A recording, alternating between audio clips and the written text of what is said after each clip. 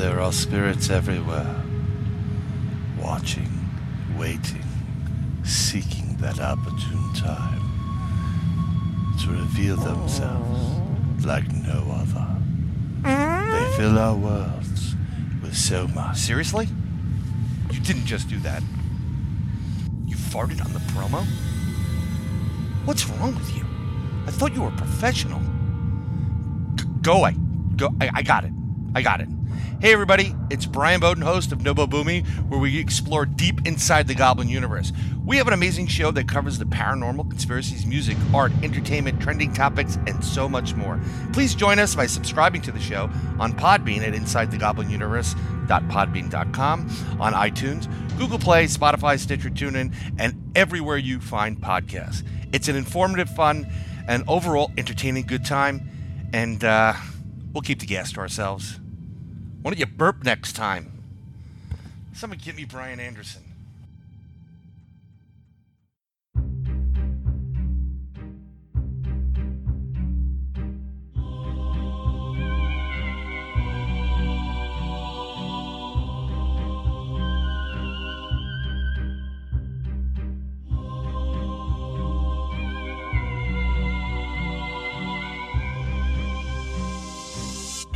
Welcome to Paranormal Heart, a place where people can talk about their paranormal experiences. With your host, Kat Ward.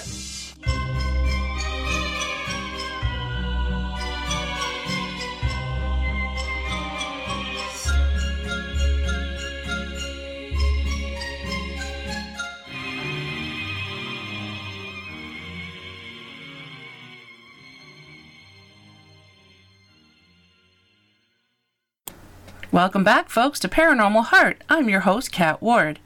You can find new episodes on the second and last Sunday of each month on Podbean, YouTube, New Lantern Media, and any place you find fine podcasts. If you've had paranormal encounters you'd like to share, you can either be a guest on the show, or you can submit them in writing, and I'll be more than happy to narrate your story. So just drop me an email at paranormalheart13@gmail.com. Here in Canada, it's Mother's Day, so this episode's shout-out goes to all you beautiful mothers out there, not just in Canada, but all around the world. Happy, happy Mother's Day. In episode 59, my special guest is Bama Murdoch. He's an avid hiker and camper, and was raised hunting, fishing, and trapping. His real interest in Sasquatch began after having what he believes to be several encounters with something at a long-time hunting camp at Land Between the Lakes, or LBL. Bama is also a very well-known member of the Beast Group, which is a group of Bigfoot researchers around the LBL area. I give to you, Bama Murdoch. Hello, Bama. Welcome to Paranormal Heart. How you doing, Kat? I'm doing great. How are you doing? I'm great. We're fresh back from LBL, Land Between the Lakes. So Yep. You know, the moose has crashed out over there, and I've recovered though. I'm all organized again. Good. Yeah, moose all tuckered out from last weekend still? He is. If we take him on a real outing like that, for people that don't know, Moose is a dog that I've had since about 6 months old. He's probably about 6.5 or 7 now, and so he has just, his life has been in the woods and camping and kayaking. He's thrown in and out of boats and out in the middle of the night boogering and stuff like that. So, but he'll come home and crash out for 2 or 3 days. Oh, wow. Sleep, which is great. Yeah. You're gonna have to start your own show, the Bama and Moose Show. I don't think so. I feel for y'all because, like, your show has some great content on it. It can't be easy putting a show together, and I'm with a group of people. I'm actually I run with the Beast Group, and that's the people that that's kind of the people I investigate with. But they have a pretty good show, and I kind of know all the things that goes into putting that show together, so y'all can kind of have that. I'll stick with posting my little videos and taking pictures of flowers and things for y'all like that. I like your pictures. Yeah. Yeah, this is actually the first time we've spoken, so this is pretty cool. We've been in the chat and on Mark and Larry's show. And You and I texted a little bit even when I was up at LBL. Yep. And I told people we were sitting around the fire, gosh, with a bunch of people, more than went to our original meet and greet. And I told them that you were texting me, and gosh, everybody there knew you. So. Oh, really? But they did. That's pretty cool. I mean, gosh, 90-something% of the people there, know you when they mention your name. So. Oh, wow. But yeah, we had a great time up there. Had some good things going up there too. We usually do. Yeah, I really hope after this COVID thing is done to be able to get down there. It's such an interesting place, and you guys are there a lot. I live relatively close to it. I mean, I really didn't even know of Land Between the Lakes. We call it LBL, and I'm sure there's lots of your people that have been there. They've heard stories about it. But I was relatively close to it, and I worked here for, a little over 20 years, and it was close to me. But I worked with a guy who bow hunted up there a lot, but he never really talked about that much because I have lots of friends that hunt. Mm-hmm. He retired several years before me, and I'd say, Cat, somewhere maybe around 2011 or so, he said, man, why don't you get into bow hunting? So that's really what got me up to Land Between the Lakes. I hate to kind of go off on a story about that, but if anybody hasn't heard of it, or I just want to kind of give you a brief overview of it, because this is where a lot of my things happen at. But I started going up there. If you look at the state of Tennessee, up in the middle, on the top, there's a notch up there.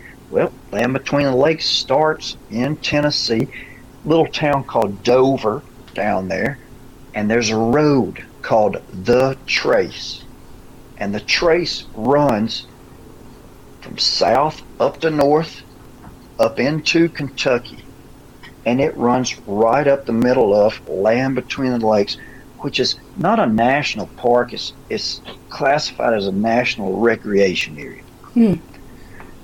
And what's interesting, the reason it's called that is because if you look at it on the map, there's two giant bodies of water, one on each side. On one side's Lake Barkley, and by a giant body of water, I'm saying, some places it could be half a mile across there. Big barges come through there. Wow. So it's big enough water to where there can be giant white caps and waves out there. And then on the other side is the Cumberland River or Tennessee River side.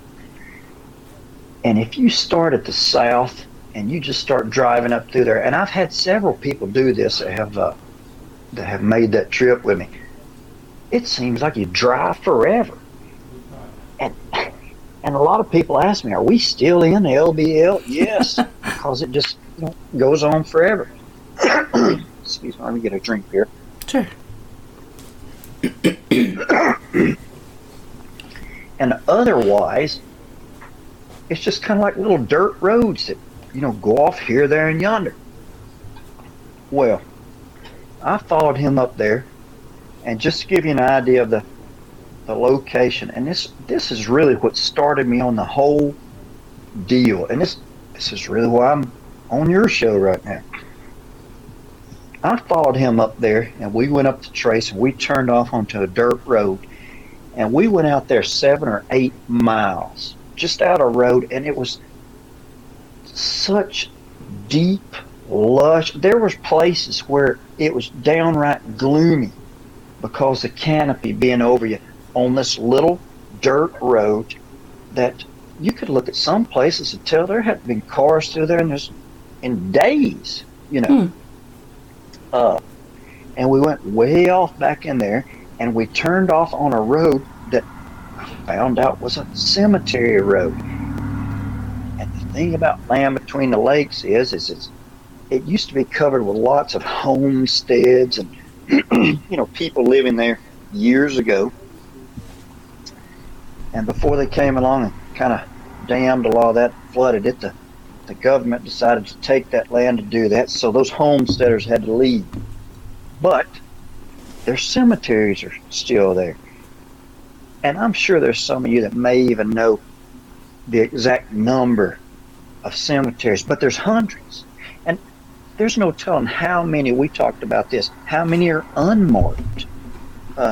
I've turkey hunted there and had the sun come up and me be sitting in the sinkhole of a grave of a cemetery that I didn't even know existed. Wow. That's kind of creepy. But we turned off this road and we went out, and there's a little cemetery that was mowed, and people keep it decorated. You know, where I'm from in the South, once a year you have Decoration Day. Mm-hmm. And that's when you go and you clean up your cemetery, and everybody shows up and you eat, and you throw away the old artificial flowers and you put up new artificial flowers, you know. So it's kind of like that. Well, you drive on past that little cemetery, maybe a good 400 or 500 yards, and it dead ends right into the water. Beautiful. I mean, I can remember driving down in there and just thinking, good Lord. I thought, I mean, we're really, you know, we're off in here. I mean, we're pretty remote in here. I always joke that, you know, when you can't get a phone signal nowadays, you're remote. Yeah. So we were way beyond that. There was one spot up at that cemetery where you could send a text, though. And it's funny because there's times that, and you'll understand why, there's times later on that I was afraid to go up to that cemetery if I were camping to send a text at night. So I'd go up there and text before it got dark. But I got down there and we camped there for years, and we'd stay for days at a time, hunted, fished. We usually had a little boat with a trolling motor, and we'd kind of putter around out there in that little bay. Well, I'm sorry to go so long on that, but I'm just kind of setting you up here. Yeah. We had probably camped there the equivalent of months by the time we were camping this one particular time, and it was about 10:30 at night, and the weather's warm. But at night it was getting pretty cool. And that's when we liked to camp, when the weather was 80s in the day and it was cool at night. And we always made the joke that you know, it was good to hunker down during the day and then go out and do your fishing and stuff at night. So that's kind of what we'd planned on doing. So we're kind of sitting around the fire there, and I had a fire built. For some reason, we decided, man, we ain't going to get out there and go fishing. And it's about 10:30 at night. And if you can picture this, we're kind of sitting with our backs to the water because you kind of want to sit where the smoke ain't hitting you in the face. So we ended up having our backs to the water.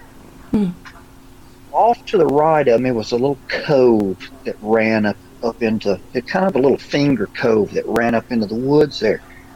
Well, I heard a splash, and the splash was big enough to, I mean, it immediately caught my attention. My buddy is quite a bit older than me. He doesn't hear great. But when that first splash hit, I literally said the words out loud. Big splash. That's what I say. Because we would say that a lot of times. We heard a big fish or something splash. Somebody go, big splash. And that's what I did. Gosh, it wasn't 45 seconds later. Well, there was another big splash. Now, when I describe this, if you can imagine you standing on a creek bank or a river bank, and you just pick up a big old rock, and you throw that thing out into the water where it's deeper. Mm-hmm. And you know how when a rock goes into the water, it sucks down and you get that kerspoosh, so Yep. you know that it's that deep water that the rock's going into. That's the reason this was catching my attention, because that water over there's pretty dang shallow. I mean, we couldn't even take our little John boat up in there. But it caught my attention. And after maybe about the fourth time, I just looked at my buddy and I said, "Don't you hear that? I mean, can't you hear that?" And he goes, "Man, I don't hear anything." And I said, "Those splashes."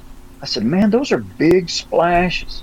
And he goes, "Man," and this is true. He goes, "Man, there's stuff splashes around here all the time." Mm-hmm. And that's true. That's what I tell people. If you're at LBL at night, there's stuff splashing, and if you've got a full moon, there's birds screaming at each other, for goodness sake. So, but I was conditioned to all this over the years of camping here. So this was something new.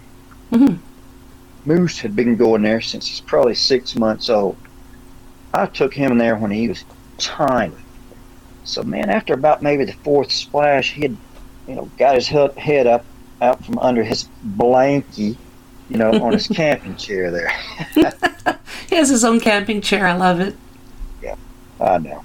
Otherwise, he'd be in my lap.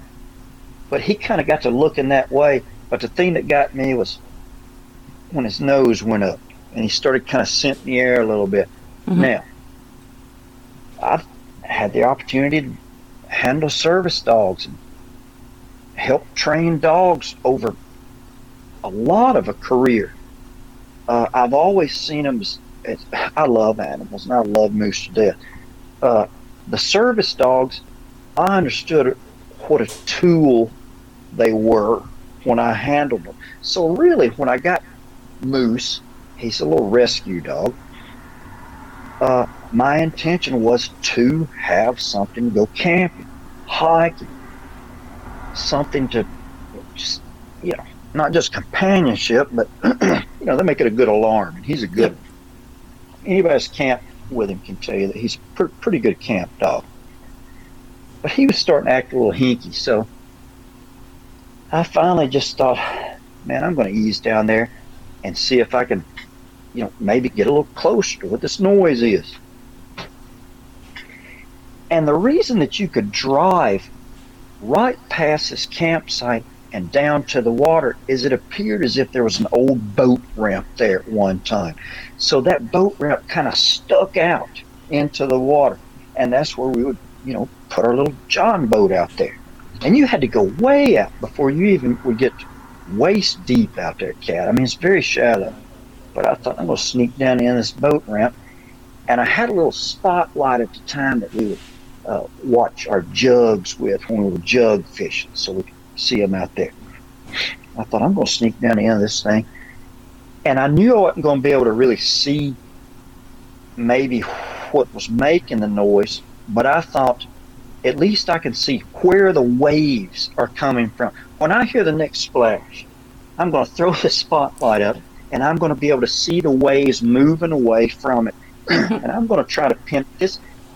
This is the way my mind works, and this is what has brought me over this many years to this point. This is what I'm telling people. This is what I'm thinking, so I'm going to figure out at least where it's coming from. Well, I sat there and kind of had squatted down behind some of this, grown-up junk there. And there came the last splash. And I threw that spotlight up across that water. Well, I told you it was warm in the day, cool at night. Well, that water was warm, and with it being cool at night, it threw up maybe about 4 or 5 inches of fog across, or a mist across the top of that water where you couldn't see a wave, you couldn't see anything. Well, the second I threw the spotlight up, I realized that. Never got another, splash, never got anything. By the time I walked back up, my buddy had one of those truck campers where you sleep over the cab, an on-top truck camper. So he was already in there rattling around and banging around, going to bed. And I hung out there maybe another 30 minutes or an hour, sitting around the fire. And every once in a while, Moose, he's got the biggest parabolic ears you've ever seen. But he'd throw that head up as if he were hearing something way off over there. I keep going back to this point. We've camped here a bunch. Mm-hmm. And my buddy has camped there years before I have. In fact, there's times when he's told me he doesn't even build a fire. He would just literally sit outside in the dark in a chair with a headlamp and read a book. That's just, me, I have to have a fire. But, so I'm saying that we're both comfortable here. What's going to happen? Well, I guess it was, oh goodness gracious, it was probably about maybe 8 months later. I think we kind of waited to go through the hot part of the year before we went back, and my buddy had hurt his back. But in the meantime, while he was laid up, and this is the truth, he's laid up, I guess he got on eBay and got to looking around, and he bought a small pontoon houseboat because all the years we've been camping there, all we would talk about was, man, if we had a pontoon houseboat, yep, we could go across the bay to the old campsite where he used to camp that's mysteriously got shut down and closed off. We could go there and camp out. Now, this, two of us have worked together for years, and think about this. We're talking about we can camp out under the stars and just, we just wanted to relax. Man, he got a hold of a houseboat somewhere, this pontoon houseboat. And I can't even remember how long it took him to get that thing down from Kentucky down into Tennessee, but I met him. So, we get that thing set up, and we go across the... I actually went to our old campsite, and when he showed up, I just kind of, threw some stuff on that little boat, and across there we went. So if you can imagine, when we get to the other side, I actually waded water about waist high, about chest high, and all my stuff was in one of those big plastic totes. He was going to stay in the houseboat, which had air conditioning and a shower and all that stuff. Nice. Now, this ain't fancy. This is not a fancy deal by any means, but I did. When I got over there, I found a little spot where the water washed down some gravel, and I just kind of threw my tent up there because otherwise it was jungle. I mean, the campsite didn't even exist anymore. Well, man, you know me, I'm kind of OCD, so I got my stuff all set up, did my wading back and forth across there, and he cut out fishing on a little kayak he brought that he drug down there behind that houseboat. So I took old Moose, and I threw him under my arm, and I climbed up this ladder on the back of the houseboat. Now, I've had dogs that would climb a ladder. You could just tell them to, and they would just climb a ladder. And in a lot of competitions, they require your dog to climb a ladder. Moose ain't climbing a ladder. So I got him under my arm, and I took him up there and just kind of threw him up onto the top of this little houseboat. I threw me a little chair up there, and it's one of those boat chairs with little stumpy legs on it. Yeah. So if you're in waves, you don't flip over. But, it's funny, sitting in one of those little stumpy chairs. So I had that up there, and a life jacket. And I threw that life jacket down, and Moose laid up on that life jacket.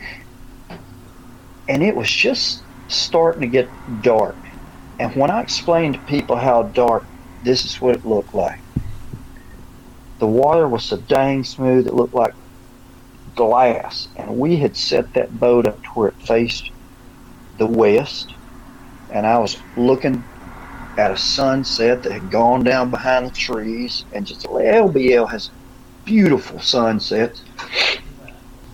And I was sitting there, and if you were to look up into the woods, it was just dark enough to where you couldn't see up into the woods. You were just looking at black. But if you were to look out across that water up at the sky, there's plenty of light there. Well, man, we just got settled in, and something up on the hill directly behind me, and I'm going to estimate, oh gosh, I'm going to say it was maybe 200 yards,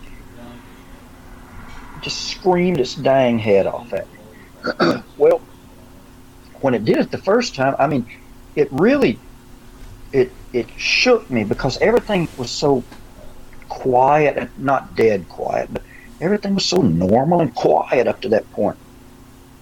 And when this thing screamed, I mean, it really shook me. And I literally grabbed the arms of that little stumpy chair. I grabbed the arms of that chair. Moose never made a noise. He's pretty good about it. If he sees something, he'll make a noise. If you're camping and he makes a noise, you should probably start looking or get out of your chair or something. But he didn't make a noise. He just turned his head around and was looking up the hill, his ears up. And I kind of sat there for a minute, and it's almost like if you're driving down the road and somebody pulls out in front of you. You know how it kind of shocks your system? Yeah. Mm-hmm. Well, I'd kind of, calm down for a second. Well, maybe about that time I thought, I'm going to go down and get my cell phone. Now, do I leave Moose up here? If I do go down the ladder, is he going to try to follow me? Is he going to leap off into the water? I'm thinking these things.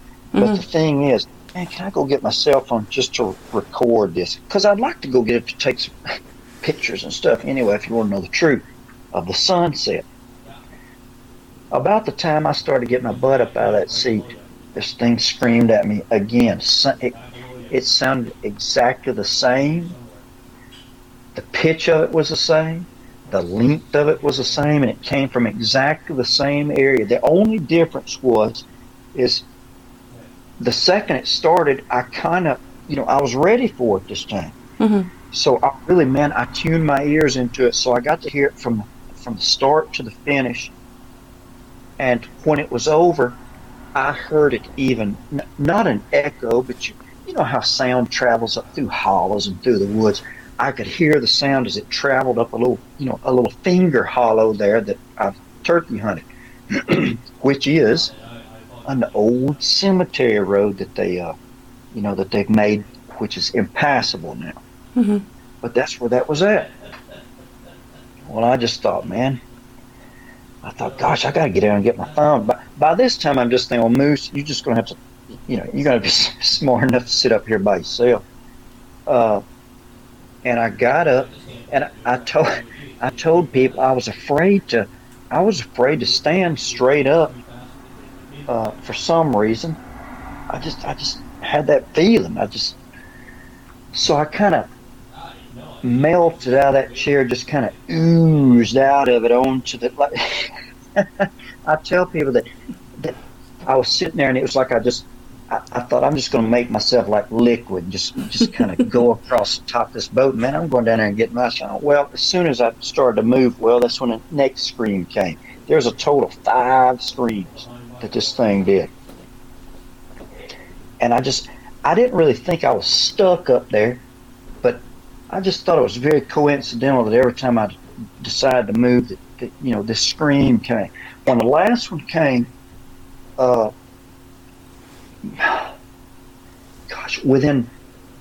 literally within 2 seconds of the last scream, and it echoing up into that little hollow again, off to my left, and if you can picture this, I picture y'all doing this in the woods.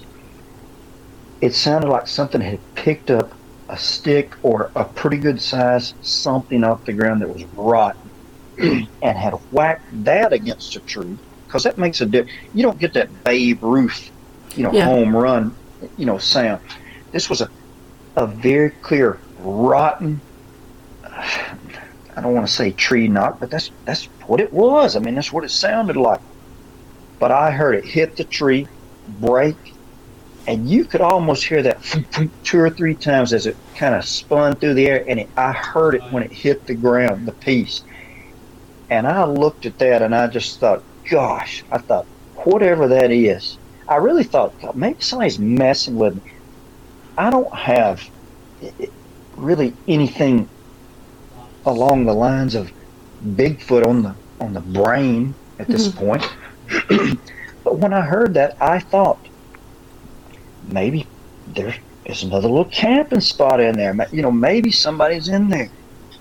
My buddy came around the corner on that little kayak, and I told him to get my phone, which he did, and he handed it to me, and he immediately went downstairs and fired up the generator on that rattle trap of a boat, and it was noisy and I couldn't hear another thing. But this is the truth. He told me, he goes, man, why don't you just get your sleeping bag, throw it out on that couch thing over there. He goes, man, sleep in here, and we'll just fire up the air conditioner. And man, across there I waited. I took Moose, let him do his business, and I'm not afraid to say I was nervous to sleep over there on that bank. I don't blame you. I know. We went back across the next day. I stayed at the old campsite, didn't hear anything, nothing like that. Well, gosh, the next time I came back, and I don't know why I did it, but I came back by myself. Maybe a few months had passed, and if you want to know the truth, we kind of had a falling out a little bit because I wanted to go some other place to camp. I just maybe every once in a while. And I kind of scouted places and stuff like that because I kind of had a weird feeling about it that I'd never had before. Now, I'm telling you, I've left that campsite at 3:30 in the morning with a tree stand on my back and walked through cemeteries to go hunt. This is the first time when something gave me kind of a weird feeling. Well, I did probably the worst thing you can do, and that was I Googled something. and I typed in, strange occurrences at LBL, or what throws rocks. Imagine typing that. I mean, you're looking for the answer so hard that you literally type in, what throws rocks into the water at LBL? You get kids' videos, you get all kinds of stuff comes up. But you really get some crazy stuff when you start getting into not just, Sasquatch, but, dog men and things along that line. Well, and I'm not psyching myself out, but I came back alone several months later, and I drove down in there, just everything's the same. But this was a time of year, just like at our meet and greet that time, when the water was down really, really low.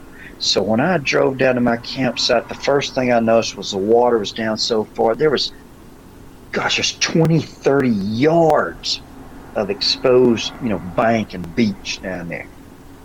So, of course, when I cut Moose loose, he just, I was worried about fish hooks and stuff, but man, I had to let him loose because he cut out just running down through there.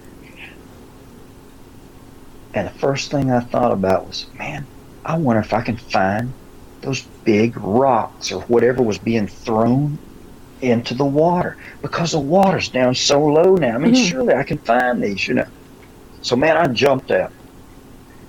Got to walking down through there. And now, when I say the water's way down, it's hard as concrete, because it's dried in the sun. So, this mud and everything's dried. So, you're not slogging through mud. You're just, walking dry land.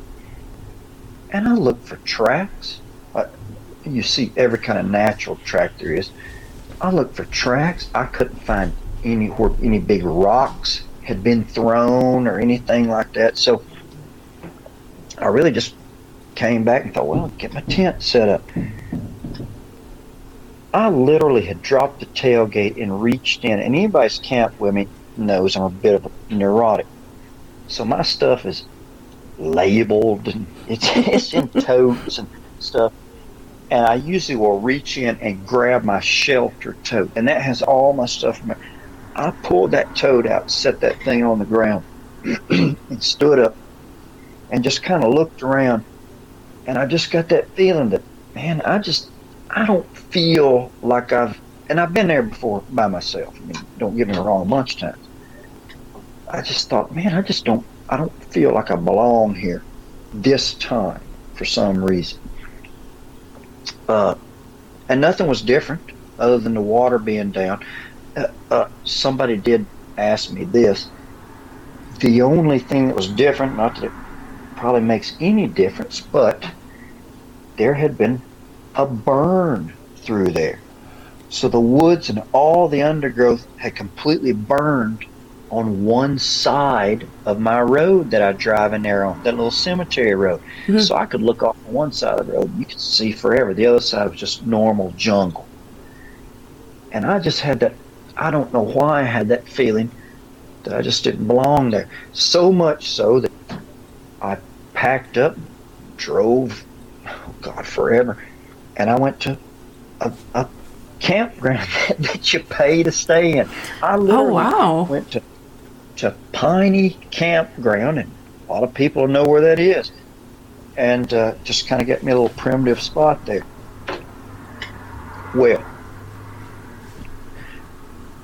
oh goodness, I guess it was maybe 4 or 5 months later. I have no idea. I thought, man, I'm going back. I'm going to go back there.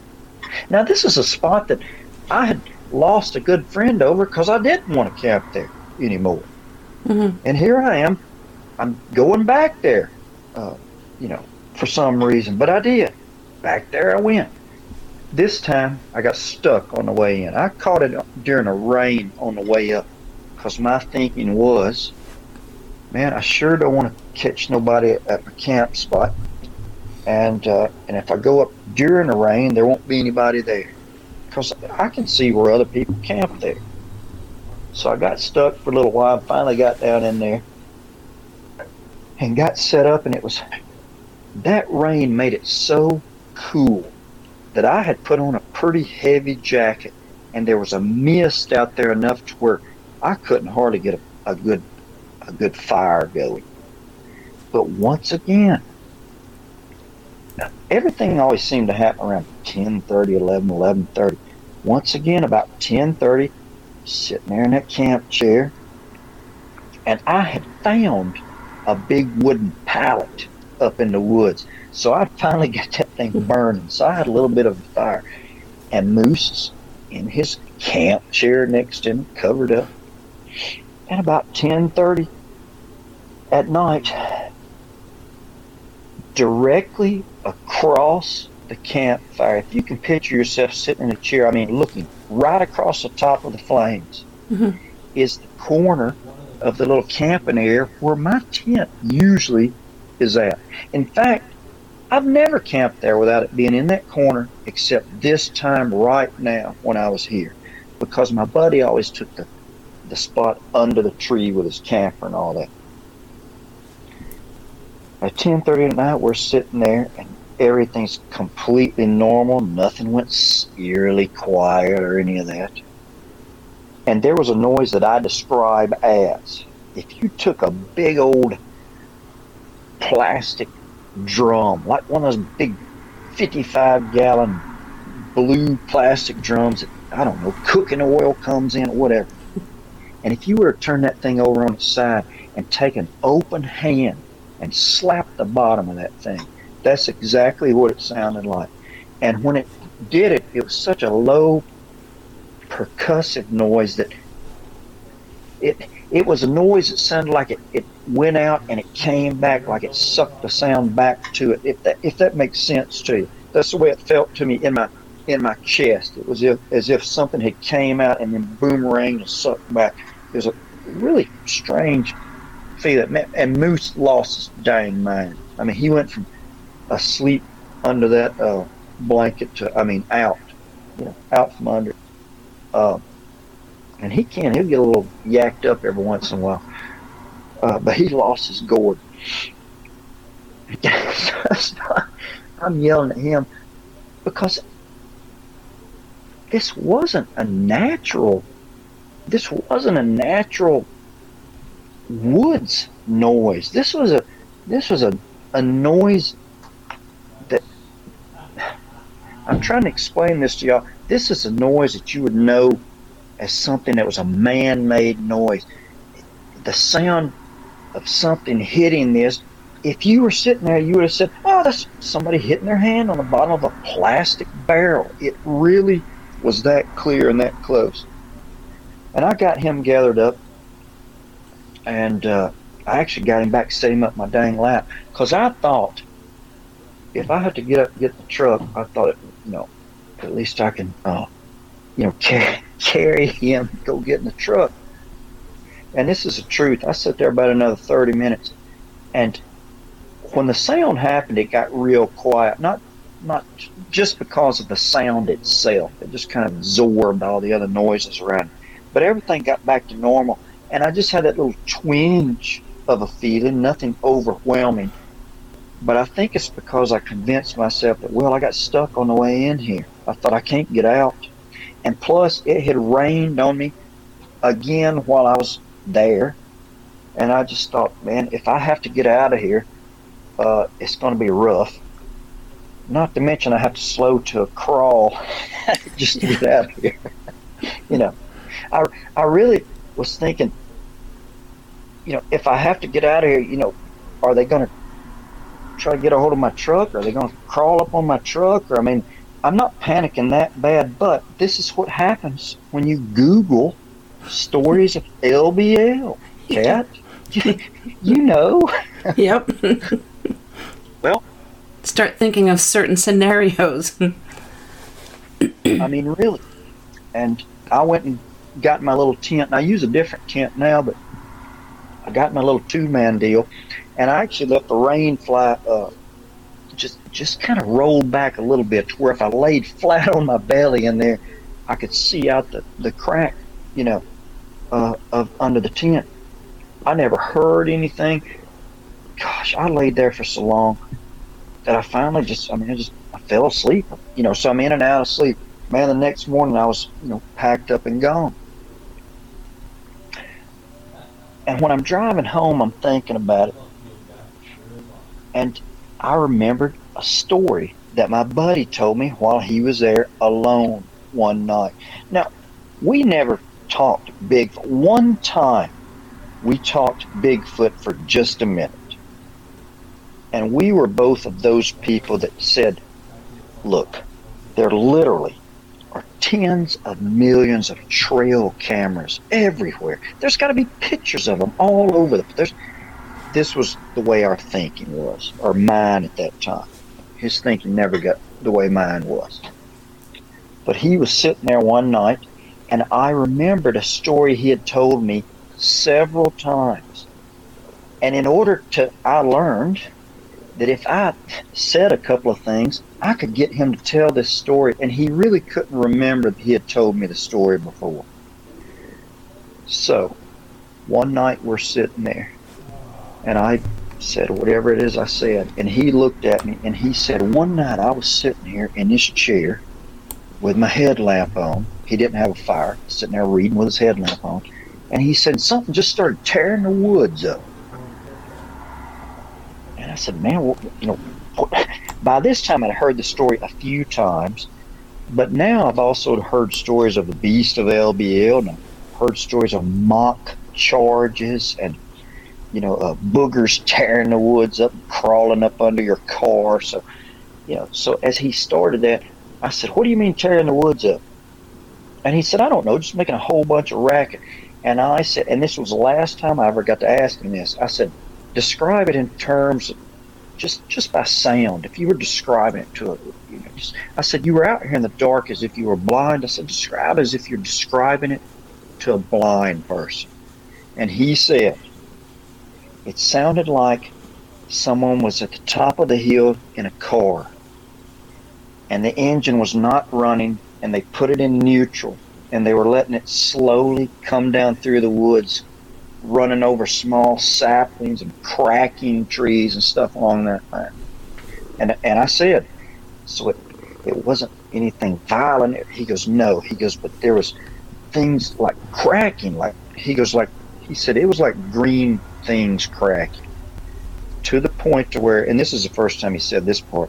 He said he actually got up, went to the vehicle and got a little 380 pistol out, and yelled up there, "Get out of here!"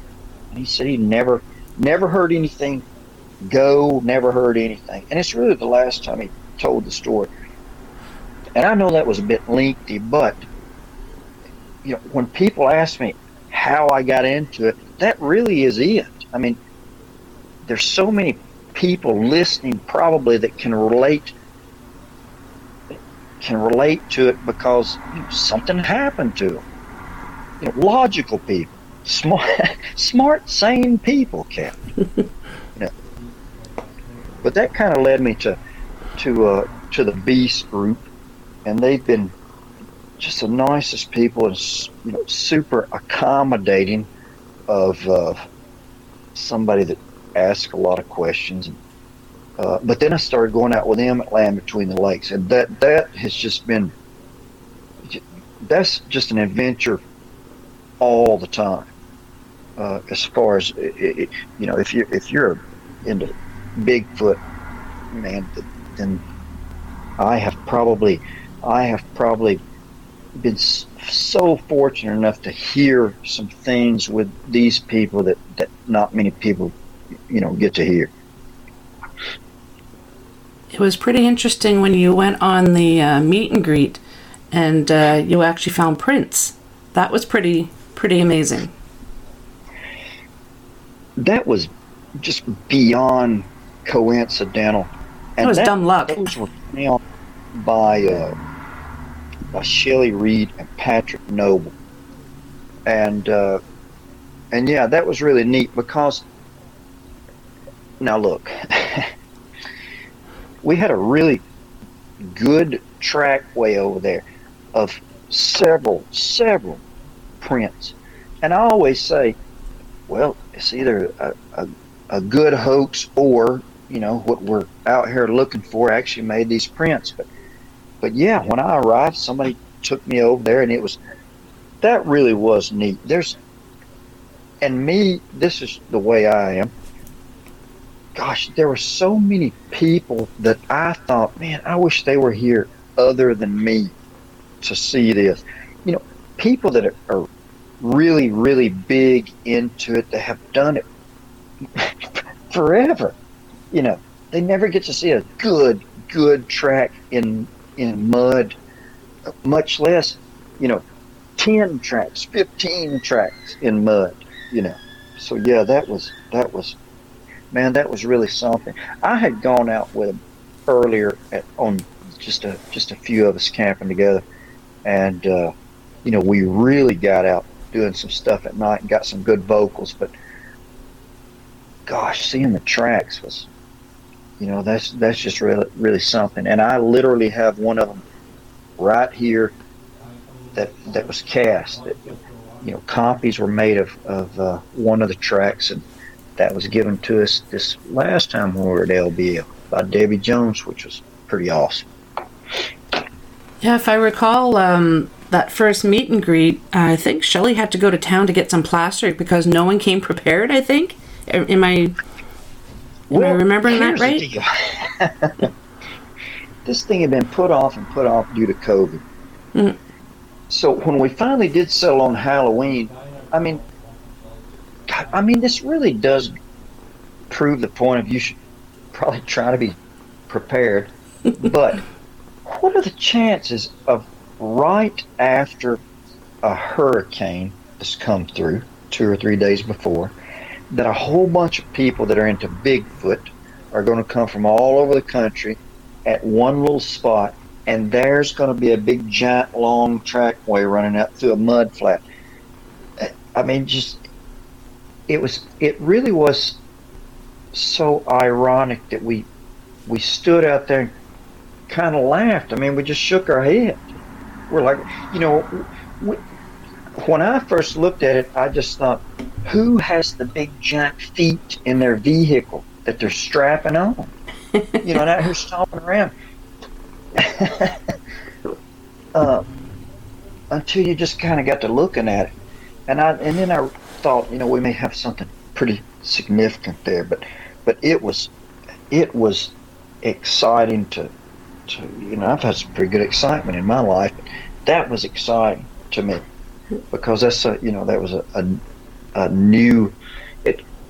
It's almost like it really does prove that, man, if you get out there and you're just, you know, good things will happen to you. Like Mark says, you got to get out there and get boots on the ground. What? Yeah. I was setting up my tent. Somebody else was out there with their boots on the ground. You know, that was Shelly and Patrick. That was fantastic. I wish that everybody could have went out there and saw that. I mean, and could have seen those things, you know, on the spot was really the thing. Pictures, and even the little short kind of little documentary thing we did on it, you know, it doesn't do it justice at all. Tell us what happened in this past, I'm going to call it meet and greet too, I guess, that happened last weekend. Did you hear anything or see any tracks or anything? Well, this was, we were meeting up because it was Larry Porch's birthday. Actually, it was yesterday, but we were kind of meeting up to celebrate his birthday. You know, just scheduled it where a lot of people could get together. And gosh, we ended up having a bunch. Still a lot of course, a lot of the same people. You know, people came from, you know, Kansas, Florida, places like that.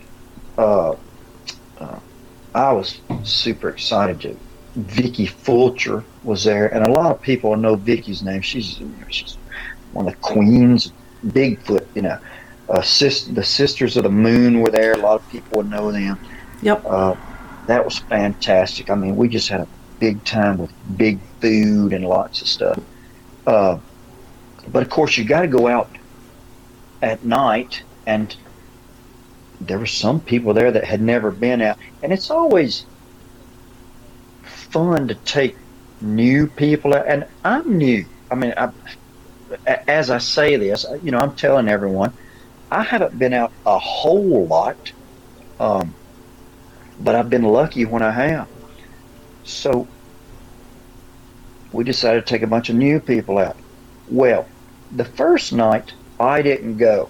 I got there and got set up, and I got a friend of mine that had that the people in the group, my group, know, that had never been camping. So we just were kind of hanging around, you know, camp and stuff like that. Because, you know, when you're with a beast group, they may be sitting around a fire at midnight and look at each other and go, well, let's pile in some vehicles. I mean, and go. That's kind of the way it is. Or it may be 1 a.m. before you ever decide to go anywhere. So that's really what they did.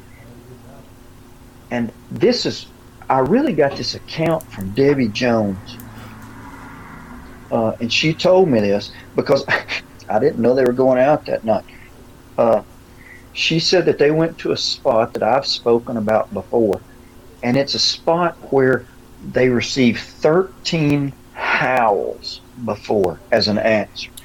They were doing calls. Somebody was doing calls at that spot, and they got a total of 13 howls that started way in the distance and came closer. So when we talk about that spot, we usually refer to it as a spot of 13 howls. You know, so she goes, well, we went to the 13 howl spot. And the last time that I was at LBL, we went to that spot. That was our first spot we stopped at and didn't get anything. Now that's also the spot where I was camping and something stomped bipedally 12 inches away from the back of my head in my tent that night. So, you know, this is a pretty. And you thought that was Larry that time, right? I did think it was Larry, but Larry never came back. That's what I always tell everybody. I love that part. It's a consistently good spot. But as far as calls go, it's really hit or miss. I've never heard anything there. But Debbie said they stopped there and did a call. And I always tell people that just the calls can be. It really is probably something that if you're thinking calls about stuff you see on TV, it's probably not that accurate. But man, she said they called there, and I think she said they got a long howl that came back. We get lots of howls at LBL, and we're always good. These guys record everything. They're always real good about putting them on a analyzing them just to see where the vocals fall at and all that. But she said they got a howl back, and I think she said they even got some whoops back there. Now I've never heard one. And when she said that, I'm like, are you sure? And she goes, yeah, we got a couple of whoops back. I think she said they stood there and got howls back. They got a couple of whoops back, and it seemed like everything just kind of got ramped up, and then that was it. It just turned off. And I've been with them when it was like that. When there's a lot going on, and all of a sudden, man, that's it, just done. So she was telling me about that, and I knew that we were going to go out the next night, so we did. And as usual, first place we went to, we didn't hear anything. Although that first place was I don't know why we always end up. Most of the little roads run by cemeteries out in that area, so a lot of times you end up in cemeteries or around a cemetery. Well, of course, we're on one of those little cemetery roads, and it's just so dang dark that a lady that goes by CD Squatcher, if anybody knows her, came up from Florida, and she had my FLIR and was FLIRing some woods over there because it was so quiet that I was just straining to hear anything, a bug, anything. And she kept kind of, I could see the light on the FLIR moving around, and I kind of eased up on her without her knowing I was coming up on her. And she kept saying, I keep seeing something. There's something over there. And I was telling her, which she didn't know how to do, which she did later, to flip through the different modes on that FLIR. Because really, it was really nice and cool that night. So a couple of those modes worked very well, and the one or two, I like to use a black hot a lot of times. That was not working well. But we kind of messed around there for a while, and this usually happens. The second spot we went to, we got out, and this is what's odd that I tell a lot of people. Things can happen to you, supposedly, at LBL if you're just a few hundred yards off the main road, the trace. And that's what we had done. We had pulled off the trace and had not gone far at all, because even though it's 2:30 in the morning, a vehicle came up the trace, and I could hear it clearly up through there. Now everybody got out. I always say the first spot's kind of like a trial run, especially when you have new people with you, because I had people trying to close doors quietly and get dome lights to turn off in the vehicle, and stuff like that. Yeah. So the second stop, the protocol is a little more smoothed out, so to speak, by the time we got there. But when we pulled up there and got out, Patrick Noble was there also. And the reason I mentioned him is when we were camping in that campground, he does a good owl, a good barred owl, and most people know what a barred owl sounds like. And I always thought I did a pretty good. So me and him are always owling back and forth at each other, and we do the monkey chatter with it when we owl back and forth, and we can get the owls, keyed up. We probably hadn't been out of the truck, maybe the vehicles actually, maybe 10 minutes. And when I tell people that, that's usually so the vehicles pop and they make noises because they're hot. As they cool they're down, cooling down, yeah. They make lots of unnatural metallic-y type noises. So we're kind of waiting on that to calm down, and it slowed on down. Well, I was kind of standing close to Patrick, and I could tell that because at this spot there was enough opening above us to where, oh gosh, you could just see the stars so clear.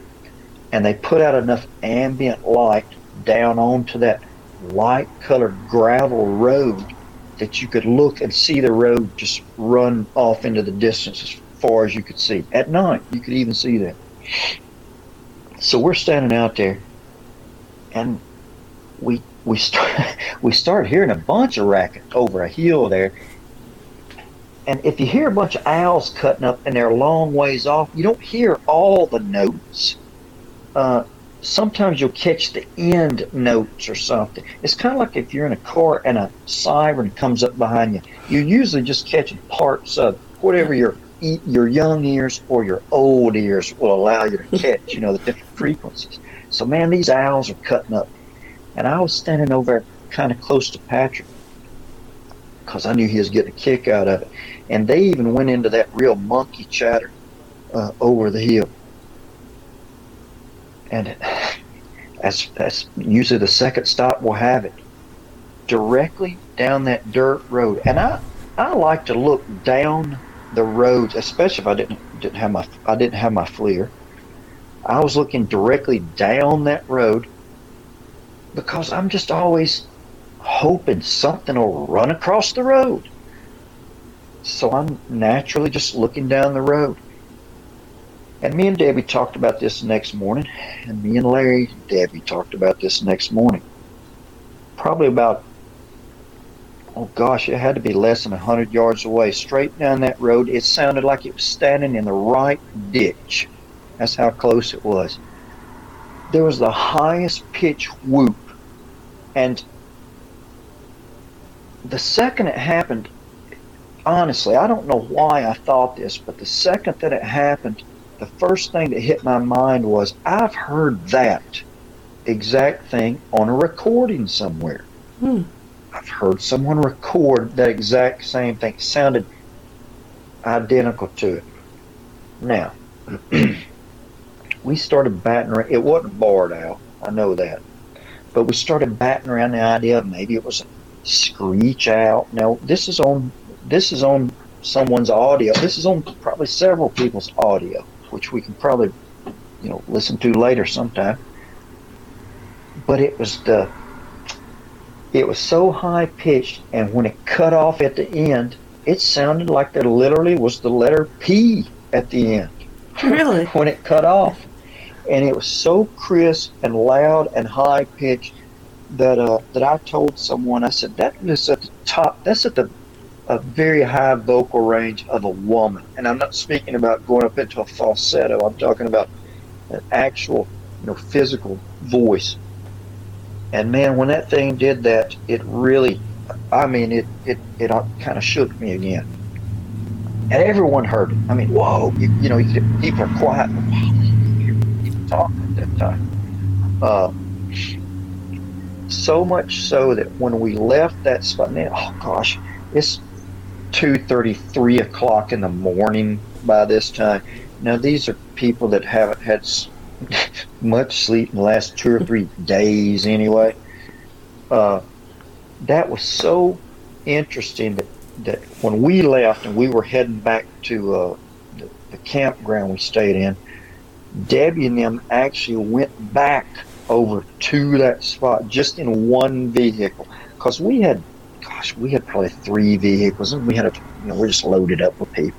So they actually went back over there to that one spot. Said they didn't hear a thing, not a single thing when they went back. So they got out there and did calls and everything, just didn't get a single thing back. That's just the way it goes. But it was neat to get one thing, that happened for the trip at least. They were probably really hoping because you had less vehicles and less people that maybe they'll pick up something else. But yeah, it's too bad. Yeah, I've been up there with them before when it's just maybe 5 of us, 6 of us, which is the ideal thing. But this really was meant to be, just a gathering, and that's the way I always look at it. I'm not gonna get fussy because 15 people are going out in 4 vehicles and we don't get to see a Bigfoot run across the road. But that could happen also. Mm-hmm. But it's just a good time. But yeah, we had a really good time, and I've had great luck at LBL with these particular people because I think that they really know their business. I'm not really into drama and stuff, and they're really nice, nice people. I'm sure a lot of your listeners know the group that I belong to. Oh, probably. I like to make fun of or tease Larry and say that the only reason why he likes to go out there is for the food y'all bring. Because I've seen and heard of some of the food you guys bring. Oh, wow. Well, we always joke with Larry about that too, but all of us like to eat. They joke with me that I don't eat anything. But yeah, especially this time with it, kind of being not just celebrating Larry's birthday, but we had I am missing someone, and I apologize, but we also had a guy named Mike Williams showed up, so we had a lot of food, and you normally don't have a truckload of wood delivered, but we had that too, and just nice. So it really was for that. But what a great way to celebrate your.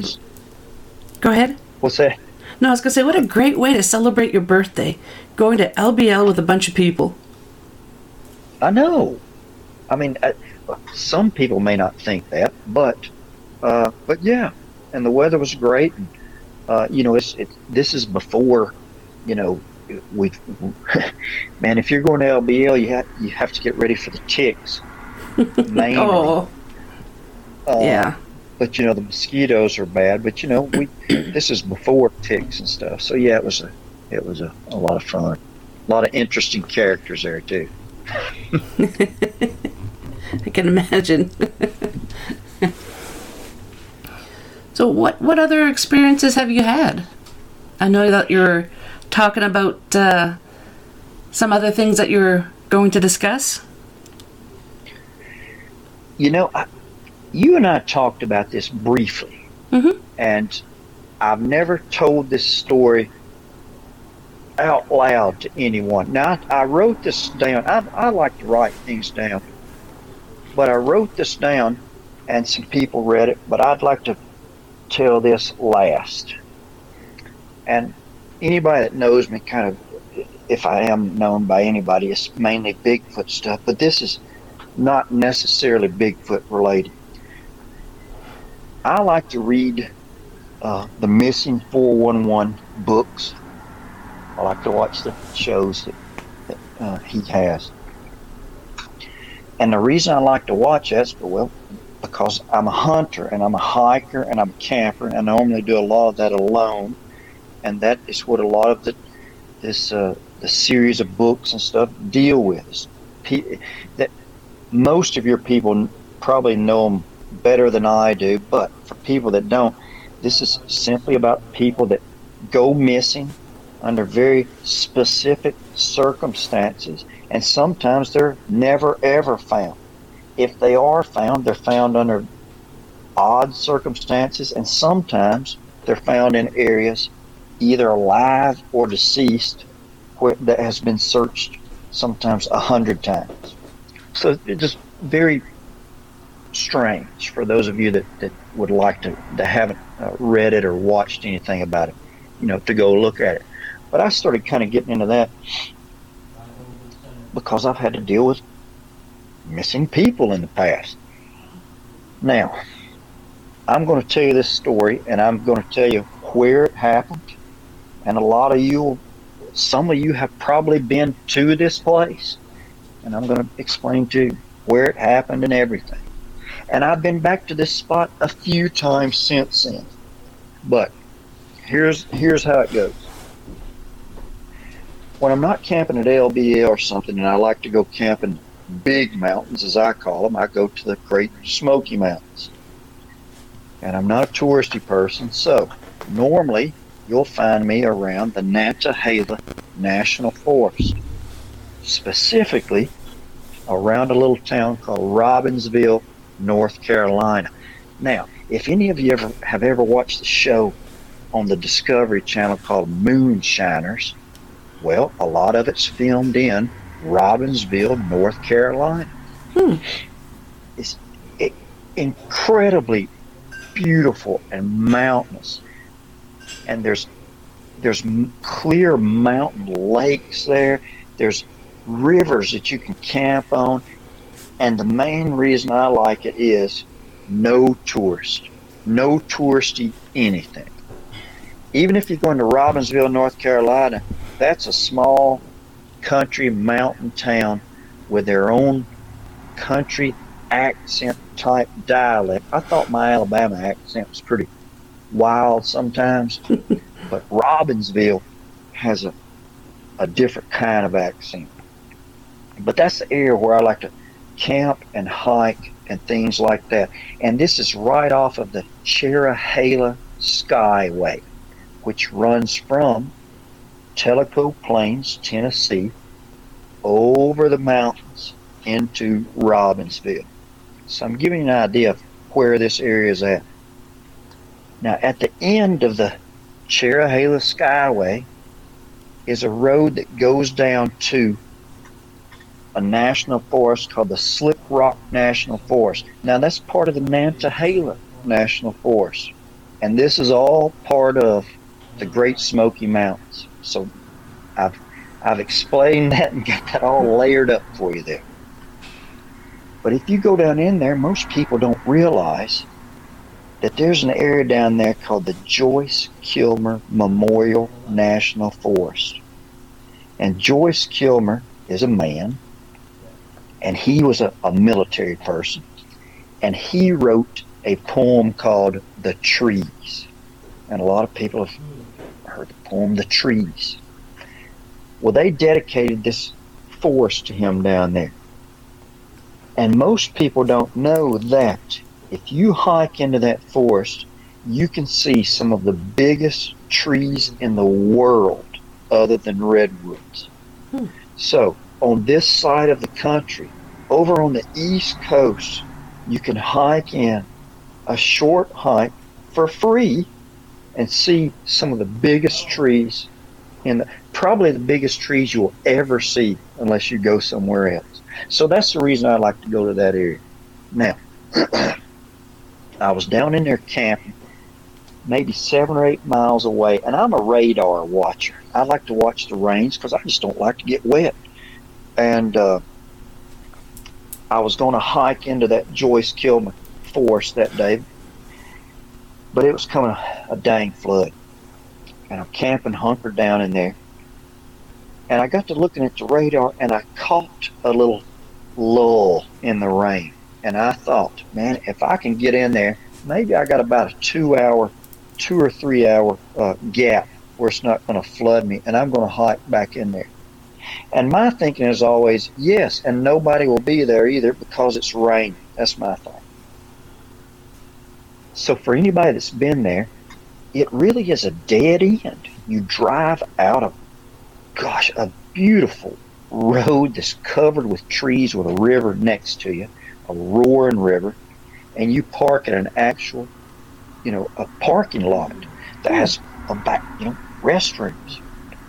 Even the parking lot's beautiful. That's what I tell people, because it really does look like you're in the Pacific Northwest, the way the trees are and the particular trees that are there. And on this day, when I drove up in there after that rain, that parking lot was empty, and the trees were all heavy with that rain hanging down and dripping, and it was beautiful up in there. And I thought, I got this all to myself. And the moose is with me, of course. Now, this has just been just a few years back. I think I've been back there maybe 3 times since. But a lot of you remember the forest fires that came through Gatlinburg and Pigeon Forge and a lot of the mountains. Well, you don't realize that it burned a lot of this area too. So as I'm getting my gear ready, and I didn't have hiking poles at that time. I just had a hiking stick. As I got to walking up in there, I realized that they had closed one of the trails down. As you walk into Joyce Kilmer, you can either go across a little bridge over the river and take a trail that direction, or you take the right fork and you walk along the river, and the river is to your left. And as you're walking, if you look up to the right, it's a long sloping hill covered with huge boulders and lots of boulders up through there. Well, all that had burned, so there really wasn't that much underbrush or stuff up through there. But after all these rains, that had eroded, and it was really super muddy up on that particular trail. And I had to take that trail. The other trail was closed for some reason. So I just had to take this trail. And this is the reason I'm telling you all this, because there was no way for me to be really swift of foot, so to speak, on this hike. I was really trying to be careful, because if I slipped off on my left, I was going to go down through rocks and trees and everything. I was going to end up in that river down there. But we did. Me and Moose hiked back in there. Gosh, and spent a while. Never saw another person. Never heard another person. Never heard anything. And we were back in there a while. Because when you get back in there and you see those trees, when you stand at the base of one of those trees, you can look up and it just disappears all the way out of sight up into the canopy. They're so big. I've posted several pictures of those before. But now we were coming out. And we had made the majority of the trip all the way out. And I'm going to estimate that we were probably maybe 400 yards from the parking lot. And I'm taking the same trail out, muddy as all get out.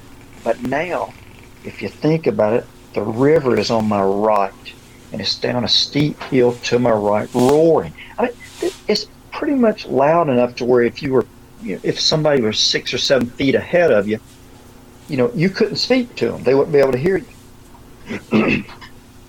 Well, on the way back out, I'd taken Moose off lead, and if I've got him off lead, he'll normally stay right behind me. He may lag some, but he normally don't get 20 yards or so back. And also, I am very aware when I'm in the mountains I keep him pretty close, because I'm really worried about a big cat, if you want to know the truth. I mean, I'm worried about a mountain lion. So he's back behind me.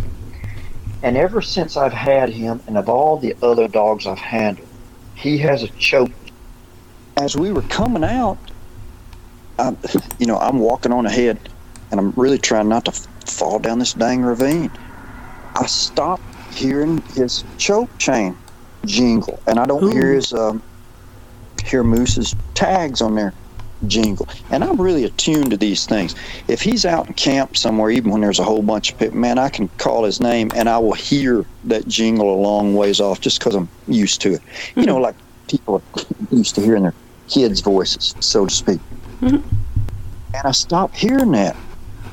Well, I turned around and he was maybe about 25 yards behind me, and he had stopped in that muddy, slick trail. And if you can picture this, I was looking at his right side.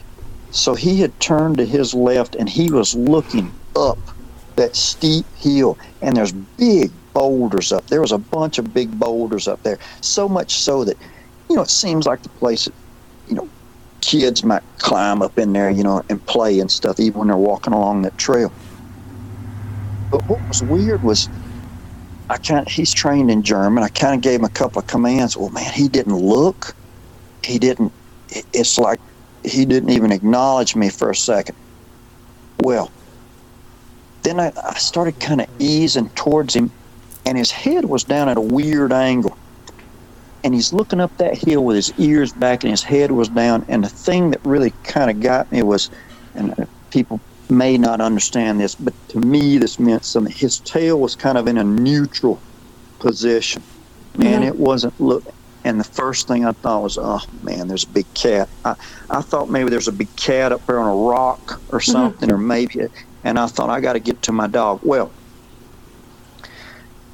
gosh, I start kind of walking that way, and I'd never felt this before. It's almost kind of like I had a little tingle, like there was a. Now, I just finished with a big rain, and there's another huge rain that's about to come, and that's why I'm trying to get out of there. I kind of got this little tingle, like there was an electricity in the air as I'm getting towards him, almost kind of like if you were out and lightning was going to strike or something. So I kind of got that little sensation, but I'm still kind of easing towards him. It just felt like somebody just threw a blanket of fear just over the top of me or something. That's the only way I can explain it. And I can remember just kind of getting lower and lower to the point where I was kind of like crouched down, duck walking with my hand out, trying to reach out to get to, Moose's collar. He looked at me one time and turned around and kept looking up there the exact same way.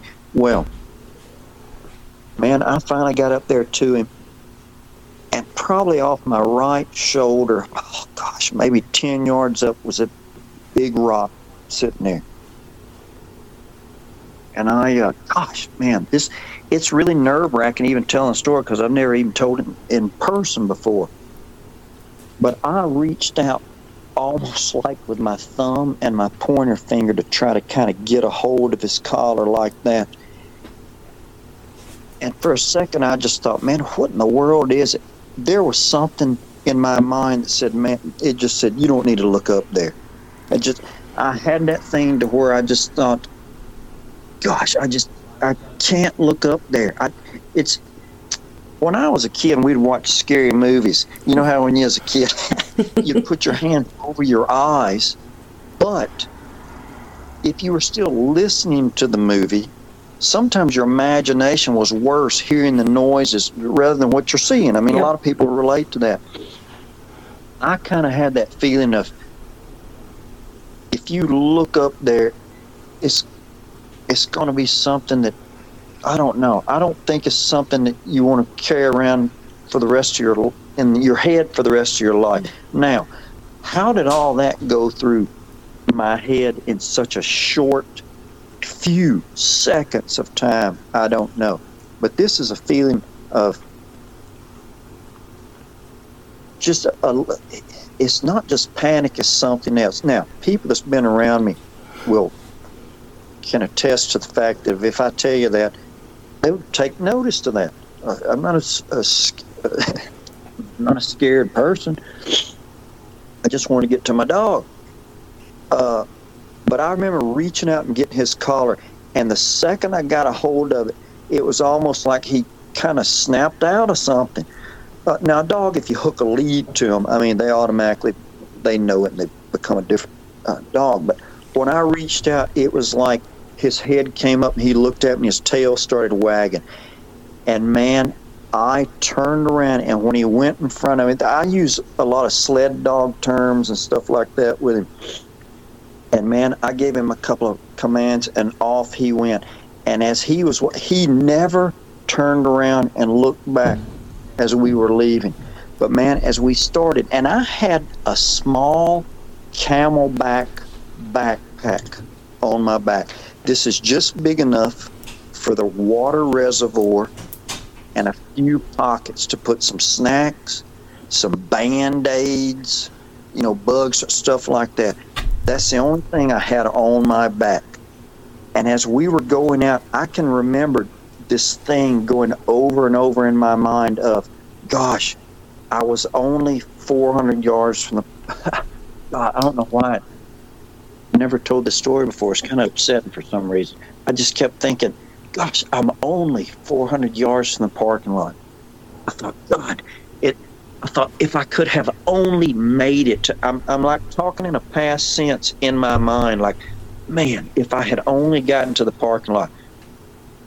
And as he's going along, I had that walking staff, and I actually kind of, tapped him a couple of times to get him moving. Because I'm bent over, I felt like as if I had to keep my head down below my shoulders and walk through there kind of hunched over. It felt as if there was, something, a looming, like a giant looming, over me, which I never felt before. But man, we got to going down through there, and that's what got me was when I thought to myself, gosh, I was only 400 yards from the parking lot, and this happened, and I didn't know what this was. But then it felt like, if any of you have ever gone to the store and bought one of those big containers of bungee straps, all different sizes, little skinny ones, big old it felt like something had hooked one of those really small bungee straps to my back, and it almost felt like if I had stood up, I had a big backpack on and I would have fell backwards. It was that little pull backwards, and that electricity in the air again, and that's what gave me that feeling of, oh gosh, I'm not going to make it to the parking lot. I don't know why I'm not going to make it to the parking lot, but I'm not going to make it. And I think I just bared my dang head down and bent over and probably went another, it couldn't have been 5 yards or 10 yards, and it felt like it felt like I could breathe again. Mm-hmm. I mean, I literally felt like I could stand up and breathe, and another 5 or 10 yards I could hear voices. I could hear people at that parking lot. And of course, when I came down the parking lot, what do you do? Do you say something to people? Yeah, don't go up there. Experience up there. Yeah. But I didn't. Because few cars came in there after that rain. Because I'd probably been in there a couple of hours after that initial rain, and right after I left, those two people took a deluge. I mean, they took a huge rain in there. So I got to thinking about the weather events that were involved with me, my age, the time of day, traveling with a dog, some of the injuries I've had all fall into a lot of these, missing 411 categories. So I appreciate y'all letting me tell that story, because I've never told the story before. Wow, thank you very much for sharing that with us. That was when you're out, boogering or Bigfooting with people, with knowledgeable people, it's way different than being off by yourself and having some strange like that happen. Yeah. Not that Bigfoot isn't weird enough, but now during the rain, was there thunder as well? Like, was it a lightning storm, or was it just the heavy rain? It was a heavy rain, and for anyone that knows that area, there's an area there called the Tail of the Dragon. And the Tail of the Dragon is a place where motorcycle enthusiasts and sports car enthusiasts, they come to ride through the mountains, because it's 10 miles, there's 300 something curves in 10 miles. So I had not camped very far from the Tail of the Dragon. So as I was driving there, I was driving through rain. Never any thunder, never anything like that. And that's why I was thinking about the tingly electricity type feeling I was getting. Mm-hmm. I really didn't have time to think about a lot of this till later. And oddly enough, even when I left, when I made it to the parking lot and was making the drive back to where I was camping at, I really didn't think about it a whole. I don't know why. I didn't think about it a whole lot till I sat down, and it kind of bugged me as to what it was. I would have, like I said, within the first few seconds, I would have probably thought that I was having an encounter with a mountain lion. After that, I don't know what it was. I don't have any idea. I do know that, that the Great Smoky Mountains are one of the areas where there's the largest concentration of people that have gone missing. It almost sounds like you got hit by a wave of infrasound. You know what? I if you're in the Bigfoot world, you hear about infrasound. And we were out one night, and one of the guys had done a call, and a yell came down a hill to us, and that hit me so hard that later on, we left about 20 minutes later. I thought we had only stayed about 5 minutes. Mm-hmm. So I told people, I said, I don't think I was hit with infrasound, but it seemed to me almost like time had compressed a little for me. I really lost all track of time when that happened. So I did think about that, what happened on that trail there, because on the way back, I don't really even remember a lot of the drive back.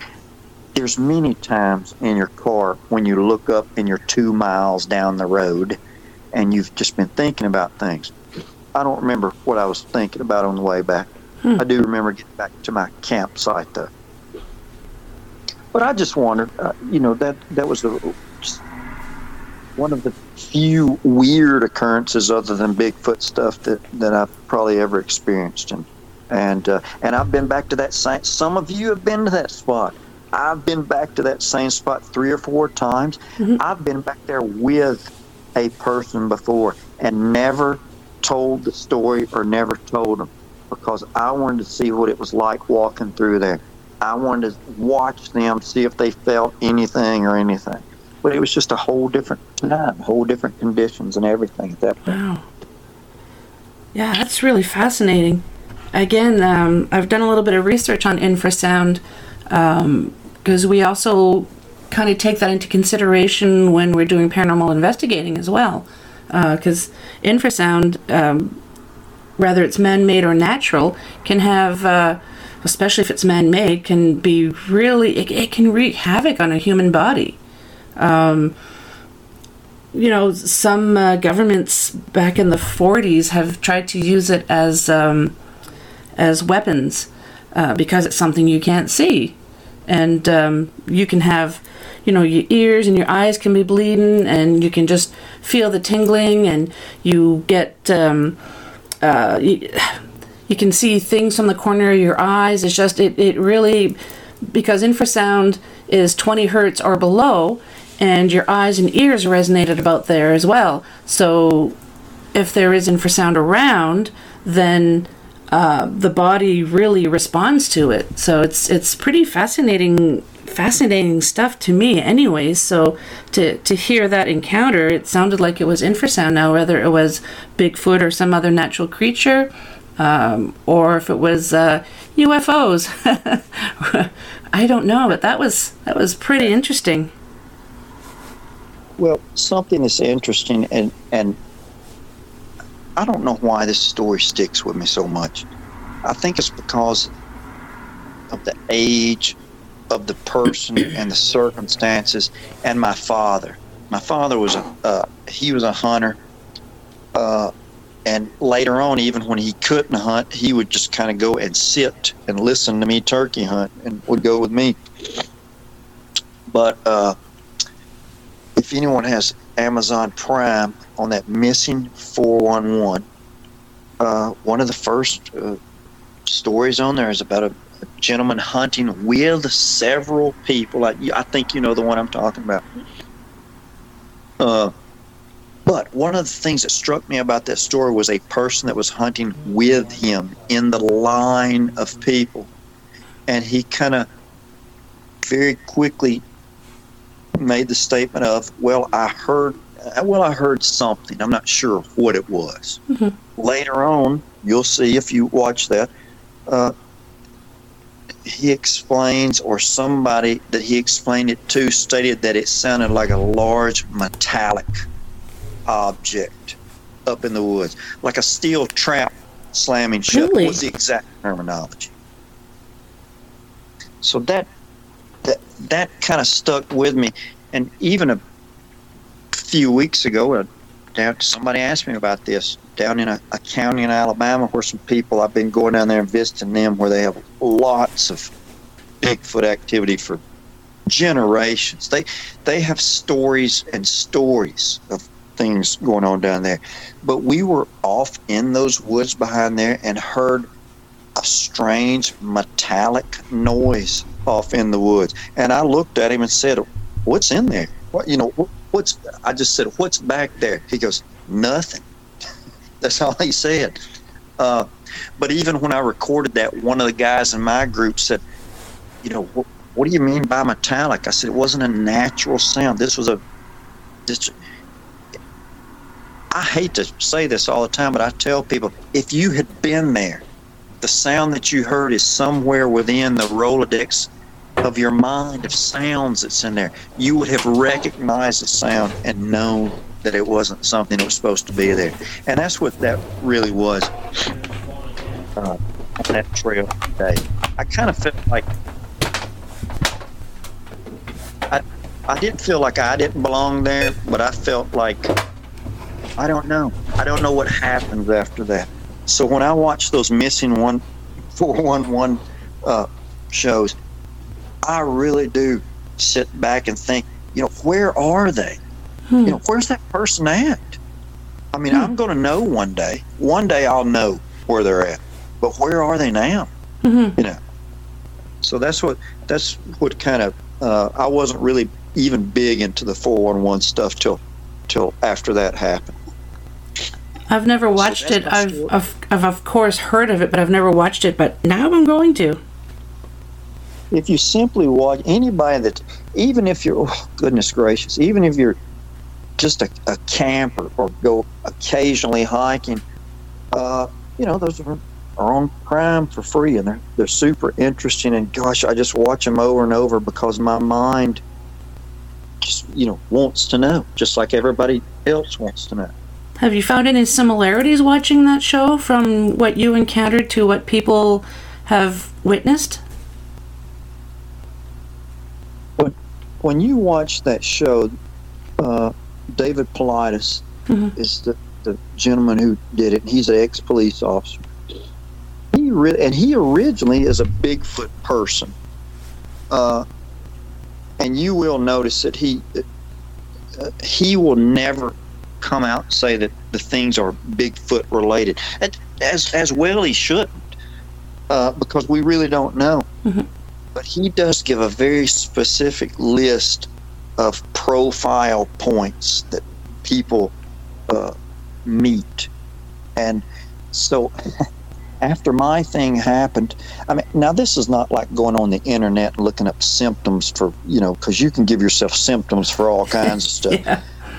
I'm a realist, and I did, and I went down through the checkpoints that he had, and there were several things there. There was a weather event right before I went, and there was a weather event right as I was leaving. And that's normally one of the key things, is after a person goes missing, there's some type of a weather event to hinder the search or something like that. And then there's lots of other things, such as the age group. Sometimes the people that go missing have some type of maybe an injury, or maybe even something that they haven't been diagnosed with yet, some type of a terminal something. And I've got all kinds of injuries. Some days I just hobble around a lot. A lot of usually missing at midday, late afternoon. A lot of times they have a dog with them. Now I always find that odd. Wow, that's interesting. Yes, they always have a lot of times they have a dog with them, and a lot of times the dog is found. Sometimes the dog's not found and the person's not found. But there's a pretty stringent list of profile points. Otherwise, gosh, there's so many missing people. But how many people are walking down a trail in a line of 7 or 8, and one of them steps into the woods and you never ever see them again? So, because that really is some of the circumstances that I've read about there. So I think about stuff like that too, because that covers me. You just have to, That metallic sound really intrigues me. I'm going to have to dig further into that. It really, if you watch that, you'll hear one of the men that was the guy's name is Tom Messick, I think is what his name is.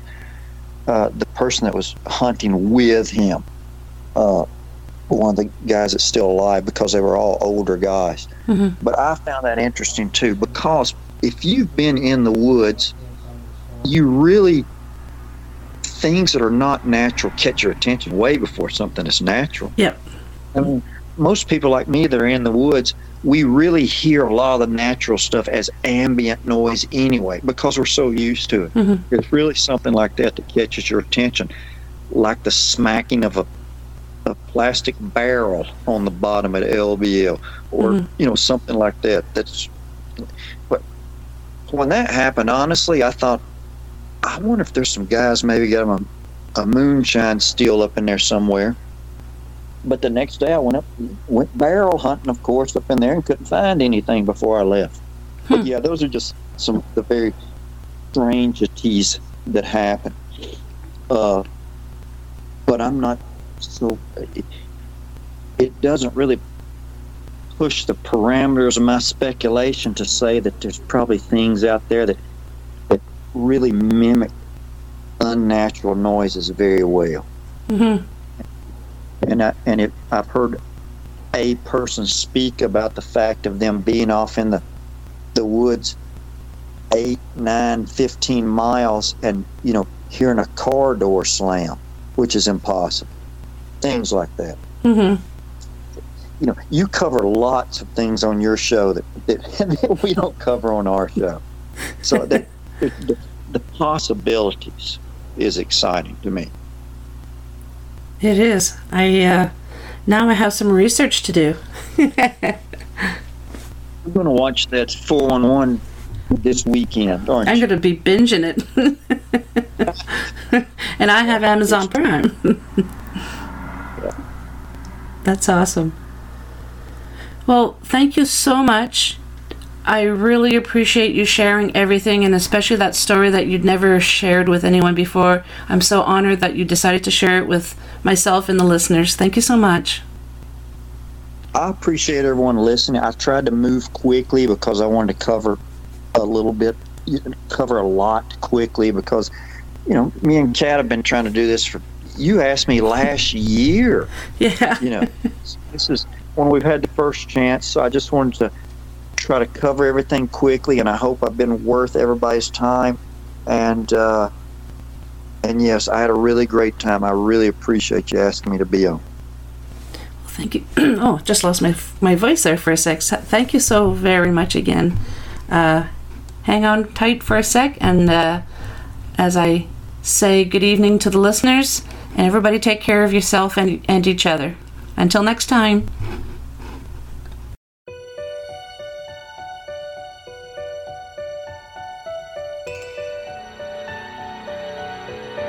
Well, we've made it to the end of another episode. Thanks so much for listening. Until next time, take care of each other. And if you'd like to be on the show or have questions and comments, just drop me an email, paranormalheart13@gmail.com. I'd love to hear from you.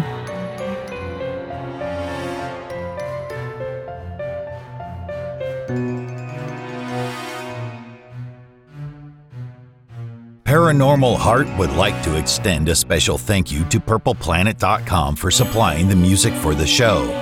The views and opinions expressed on Paranormal Heart are those of the host and participants.